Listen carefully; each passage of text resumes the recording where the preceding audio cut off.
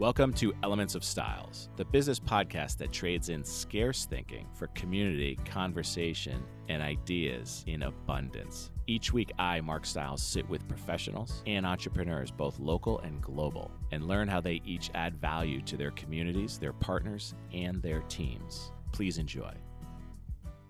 Hey, welcome back to Elements of Styles. Today, we're going to collaborate with the Dr. Joe Show, of which I'm a co-host. This was an amazing episode, and I really wanted to share it with you in case you hadn't already heard it. Please enjoy. Ladies and gentlemen, welcome to the Dr. Joe Show. And now in studio, our guests, Bernie and Silke Heine. Yeah. So welcome, folks.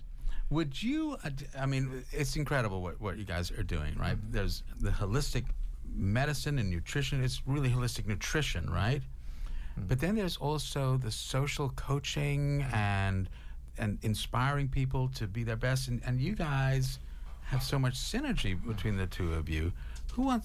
Would you please start there? Tell us about who you are and why you do what you do. Thank you, and thank you for having us here, Joe. My name is Silke Heine, and I'm the owner of Simplify Holistic Nutrition Consulting, which is a consulting business in the Norwell Athletic Club at NAC in Norwell on Route 53. And I help clients to eat a healthier diet, but not just for a short term, but really to change lifestyle. And how to look, I am on the I diet right now, a modified I diet. How do you help? So how do you help people who have maybe lost their way when it comes to their bodies, maybe even their souls, their spirit, and then you help them change their lifestyle? Yes. So I use a blood test in my practice that is very popular. I've been specialized on researching and finding more between the relationship between inflammatory responses in the body and food. So I use a blood test that is called the Food Inflammation Test from KBMO Diagnostics, and that is very popular. I have local clients who want to look into these food sensitivities that have an inflammatory response, and I have national clients, but I also have international clients. Wow, so explain a bit about the inflammatory response then, and how does that influence who we are and our diet maybe, or the way we're thinking? Well, inflammation is a large topic in health right now. 78% of all chronic conditions are rooted in low-grade inflammatory responses, and with that being said, food has a huge impact on that. And there is something like an anti-inflammatory diet that I preach and teach to my clients when they come to my office. But then there's also this bio-individual piece that I am able to luckily cover with this food inflammation blood test that I use. So this is really interesting, because the inflammatory response is the biological domain of I am.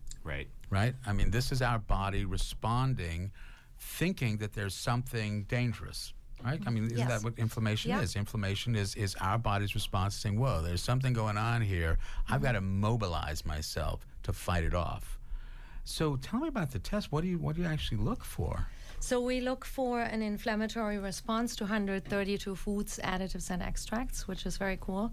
That is, I don't want to be too medical, that really shows how your body reacts to or is sensitive and forms these inflammatory responses. And inflammatory responses could be an eczema forming, dermatitis forming, acne forming, arthritis forming, muscle aches, and then, of course, this huge topic of gastrointestinal imbalances. So stomach pain, chronic diarrhea, chronic constipation, and the list is long. That's incredible. And the inflammatory response is part of the stress response, right? I mean, there's a cortisol component to it, because that's part of how we have evolved. We want to fight off danger, right? So, remember a million years ago, if we were bitten by a saber-toothed tiger, we actually increased our immune response to ward off germs and other, infecting agents. So okay, so now let's just take a sample patient. You got a client comes to you. Yep. And they've taken their blood test. First of all, why have they come? Are they're overweight, or they're depressed, or why are they coming to you? Really, any kind of scenario that they probably feel stuck, and they also feel helpless. Some feel that they need to see it and to use a tool to step forward in another direction, and they have not been able to surround themselves with the lifestyle changes they are looking for. So then they come and invest into the blood test, or I see a lot of young women and have seen a lot of students over the summer where the parents feel they want to give their children a tool to work with to move forward, being more independent and healthier. That is one piece. Or weight loss is a huge topic, of course, in nutrition. But I see most of my clients do have some kind of inflammation, and they feel lost and hopeless, and they are looking beyond the medical community that they have tried to find their answers in, but they want to do something different. Or they take the initiative to try something by themselves, and they want to take over and change. And then how do you guide them with this? Well, once I have the test results, so I have a nurse that comes to my office. I work as the head nutritionist for KVMO Diagnostics, and they provide me with a nurse. And then we do a blood draw, and I receive the test results. I have a team of currently 14 people creating meal plans for their patients worldwide under my guidance. And then we sit down with these test results and the meal plan and look into what I recommend for them to do from there, depending on the severity of the symptoms they have and how strict I ask them to create change. So there may be a lot of people out there who really are looking for this sort of help. How would they get in touch with you? They can call me in my office. I also have a website. It's simplifyholisticnutrition.com, and my phone number is added on the site. Or some also just text or email me through my website. Before we come over to Bernie for a sec, I just want to spend a little more time on this. Okay, so give me an example. What would show up in this blood test? You have an inflammatory response to asparagus, strawberries. It's not just so let's start with asparagus. I love that. Yes. So I have an inflammatory response to asparagus. Yes. Does that mean that every time I eat asparagus, something will happen to me? Yes, and the blood test covers about a time frame of maybe 2 hours after you ingested something, depending on the speed of your metabolism and the age, maybe up to 5 days. So an inflammatory response builds. So it's not just if somebody, for example, has dermatitis, could be depending on where they are at in their age and severity of illness, that they could have a response in, let's say, 36 hours. Wow. So now going back, once people have the test results, it's really helpful for them to look back at it and understand better why they have what they have. Some people live with chronic migraines or chronic headaches, and then they can pinpoint to, and it's not all about gluten. I mean, gluten is bad in the press, but it's not all about gluten, and not the whole world is gluten sensitive. Yeah. So there are other people. Some people are so sensitive to eggs, and now eggs are very popular again. What works for one doesn't work for the other. And this is really the piece that I try to work with my clients with. Well, I can tell you, certainly in my world where I'm looking at addiction, there is now a large body of evidence that there is an inflammatory response in the brain that may be contributing to people's addictions. Mm-hmm. Really? Yeah, it's really interesting. And that's where something called glial cells come in, which are, there's 90% of our brain are glial cells, and nobody really thinks about them. They think about neurons as running the brain, but it's not. So that is just So what initially causes the inflammation then? Well, if we knew that, we probably would be able to put signs up in the liquor stores. You're going to have an inflammatory response to vodka. Mm-hmm. So pick the tequila. Right. You know, this is not just do it, folks. Going back to Nike. So talk about that for a second. So the drug causes the inflammation, therefore creates the addiction, or there's a inflammation that helps them make the wrong choices. We think maybe the latter. That Really? there's some inflammatory response that the body is in, you know, more vulnerable to wanting to use. Well, and don't you have sometimes clients who have had like migraines chronically, and they're just Yes. searching for a solution, and doesn't that often? Well, we're talking about your really field of research that you have done, Joe. Depression, anxiety, for example, not just addiction, but and with somebody who is an addict, it would be that's not what I can do. But depression, anxiety, for a lot of these young teenagers out there that come and see me, they start feeling better immediately. Yeah. So yes, if it triggers an inflammatory response, if food triggers an inflammatory response, and interesting. that influences the brain, it's a hormone response. That's right. But also talking about alcohol, I mean, alcohol turns into sugar, and Right. sugar causes inflammation in everybody. Right. Really interesting stuff. So there's the inflammatory response, but then there's Bernie's work, which Right. is also, you know, fascinating stuff, because there are also other things that hold us back in life, right? Not just our inflammatory response. Yeah. So tell us about what you're doing. Oh, thank you very much, Joe. So 9 years ago, I started Professional Business Coaches, and we now have, there's 4 of us now as coaches in my firm. And we really help business owners and executives, we really help the business owners and executives achieve success in their lives. We help them to work less and earn more, we often like to say, you know, to make life better again. A lot of people are in business because they had a particular passion about a specific area. Maybe they started out as a plumber or electrician, or maybe they worked at a large firm and left to start their own independent operation in marketing or in law or in insurance. We have clients in many different industries, and but a lot of people haven't necessarily been schooled on all aspects of running a business. So they know their craft very well, but do they know about marketing, about sales, about human resources, which is probably the number one issue that comes up is people, right? A company is a group of people. So how do we manage those people? How do we hire them? How do we develop them? How do we move them through the organization? And that's where we really coach the executives or the business owners, helping them be more effective at running their businesses, and from really all aspects. That's really the definition of a business coach, is we're looking at, you know, a business very holistically. So it's not just, you know, how you make your bookends. It's really how you. It sounds like how you build a team. A lot of it is team building, yes. And so we work, the primary part of our business is a one-on-one coaching, where we are working with the business owner or the CEO of a company. But that often takes us to facilitating a strategic planning offsite meeting or facilitating a team building exercise.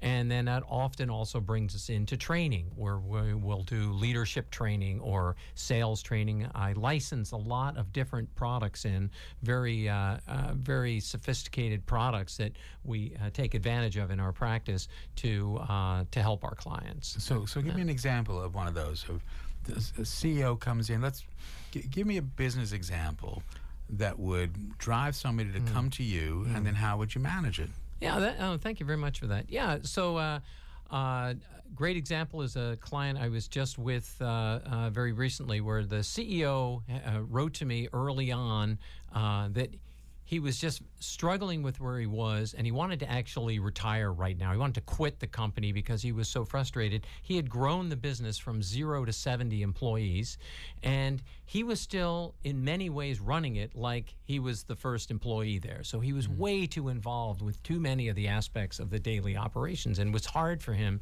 to delegate and give up pieces. So I worked with him for quite a while to get him to better use his staff, train people. We did a lot lot of team building exercises. I facilitated several offsite meetings with him and his team.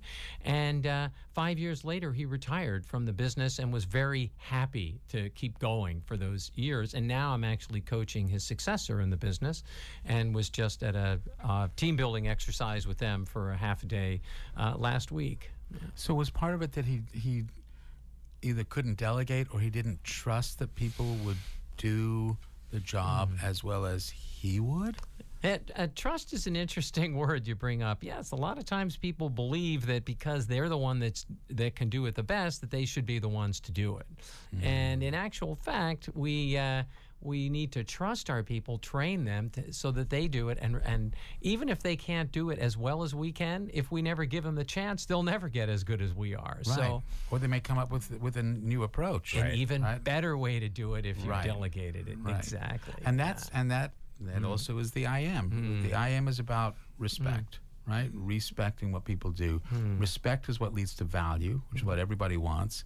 And it's value that leads to trust. Yes. And trust actually is oxytocin, a neurohormone in the brain that reduces stress, which can reduce the inflammatory response as well. So here we are. We're tying the two of you in. So you sometimes do coaching, don't you? I mean, think about. Well, it's an amazing, it's a fascinating industry, right? I mean, how long has it been going on that people have been business coaches? I mean, it hasn't been very long. It has not. No, actually, Michael Gerber wrote the book called The E-Myth about 25 years ago. One of my favorites. Oh, thank you. Yeah, which I use with most of my clients. Yeah. I give them that book when we first get started. And he pretty much launched the business coaching aspect. There has been life coaching much earlier. But business coaching is really the connection of personal coaching, so helping people be more personally effective, and also business effectiveness. So it's the connection of the two is what we do in business coaching. Because sometimes the issues are leadership, like we were just talking about, a delegation issue, or maybe it's communication style, or a lot of self-awareness, emotional intelligence. A lot of times those are the issues holding people back. But sometimes it's just their lack of knowledge of processes and marketing and sales and human resources. And so as a business coach, we kind of work on both sides. And one of the things that Michael Gerber points out in his book is that as a business owner, we really have three hats. And it's not being aware that we actually wear three completely different hats. And one is you're the entrepreneur, the visionary, the person who has all the big ideas. Also, you have to be a manager, which is you have to be able to delegate work and manage people and get the team to work together as one. And then the third thing is we are often the technician, which is the person actually doing the work. And many people start out as a technician and have a really hard time moving to the other levels. Or they'll start out as a visionary and never really understand that the other parts are important also, and they don't put the processes in place. So we have to recognize where we are where our strengths lie, and which of those roles we should really be doing, and what are the ones we need to give up to others. And give them up we shall. Yes. So it's funny because, in most colleges and grad schools and MBA programs, they don't teach you everything. Right. So a lot of people go in very good at one thing and run into the wall. So we've noticed the advent of these business coaches. But my question is what is the difference between a business consultant, executive coach, business coach? There are a lot of different terminologies for the space. Yeah, coaching, we say, lies in the middle between therapy and consulting. Right? So on the one hand, all the way at the one end, a therapist is really analyzing your past, trying to understand the root causes of where you are as a person. And on the other hand, a consultant on the other end of the scale is giving you the answer, right? You hire a consultant because you don't have the staff to create a marketing plan or a new I'm working with a client right now on finding a consultant to help them with a product strategy. They couldn't afford to hire the person they need of the caliber to do the work full-time, so we hire somebody part-time, come in, deliver a product. That's what a consultant does, right? Therapist, all the way on the other end, is analyzing sort of the past. The coach is in the center, and so we take people as they are today and look at their strengths and try to help them move forward through a lot of questioning. The Socratic method is very strong in coaching, but we don't generally cross the line into being consultants and tell them how to do it. But although sometimes as a business coach, we will err on that side when they're really a little bit lost, and we say, here's a template, here's a way to do it, follow this methodology. It will most likely help you. But people like the ideas they came up with themselves the best. Right. So our success is more when we ask questions and get people to recognize what the right answer is. Because most of the time they had the right answer all along. They just weren't sure of it. And so through us discussing it, a lot of times the light bulb goes on and they say, now I get it. That's what I'm going to do. And then they're more committed to the idea when it came from them, as opposed to I say, hey, this is what you should do. Right. And they do. Don't immediately should the response, right, don't should on me. Don't should on me. That's good. You like that? Yeah. I also tell people don't should on yourself. Yeah, exactly. You know, I should do this. I should do this. I'm not worthy. I'm not good enough. Yeah. And it's the other way around. It's what are all the things you're good at? Let's talk about your strengths. Yeah. Well, you guys maximize those. We're thinking, well, there must be some people in business who are under a lot of stress, may have, without realizing it, an inflammatory response. So how do the two of you work together? So I often have clients who come my way and say, well, I would love to do all of what you recommend, but my life is so busy and my business work day is so crazy. I'm a business owner and I don't know. I really need also some help in that restructure my business life so that I can have free some time, go to the supermarket and cook my own foods and everything that I recommend. So I have Bernie's cards on my desk and I hand them out quite frequently. That's I would great. think those would web easily together. Yeah. Or thread. I mean, stress, Absolutely. business, And kind of go hand in hand a little bit. I don't, but Mark is Mark Stiles of Stiles Law, and so he has a law firm right here in Marshfield, and you do a lot of real estate. Correct. And so there's a whole business behind what you do. But what about that part? Because you do some coaching as well for folks who are in the middle of trying to buy things. Yes. Yeah. Right. So you're always managing the anxiety, right? So a lot of it is anxiety. But I'm fascinated by the discovery of the inflammation component to the whole concept, because to me it could be revolutionary if somebody could figure out exactly what's causing the inflammation, eliminate it from their diet, and all of a sudden things go swimmingly for them.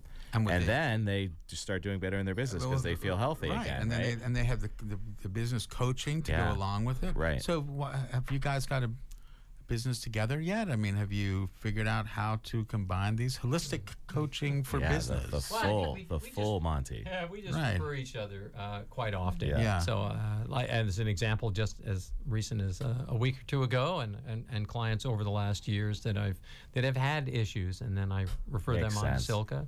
We realized that that's actually a big part of the reason that they're not successful in their business is because they don't feel well. Right. Yeah. Because they're doing something that's holding. They don't have the energy. And Yeah. it's amazing when you follow the Silka's recommendation on your diet. You have more energy. You feel better. Right.